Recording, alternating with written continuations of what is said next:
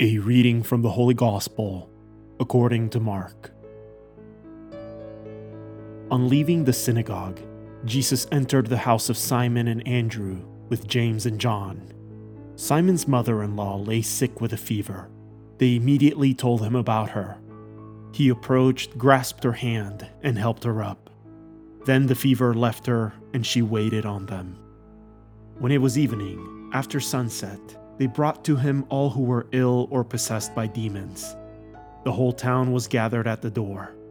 He cured many who were sick with various diseases, and he drove out many demons, not permitting them to speak because they knew him. Rising very early before dawn, he left and went off to a deserted place where he prayed. Simon and those who were with him pursued him, and on finding him said, "Everyone is looking for you." He told them, "Let us go on to the nearby villages that I may preach there also. For this purpose have I come." So he went into their synagogues, preaching and driving out demons throughout the whole of Galilee. The word of the Lord.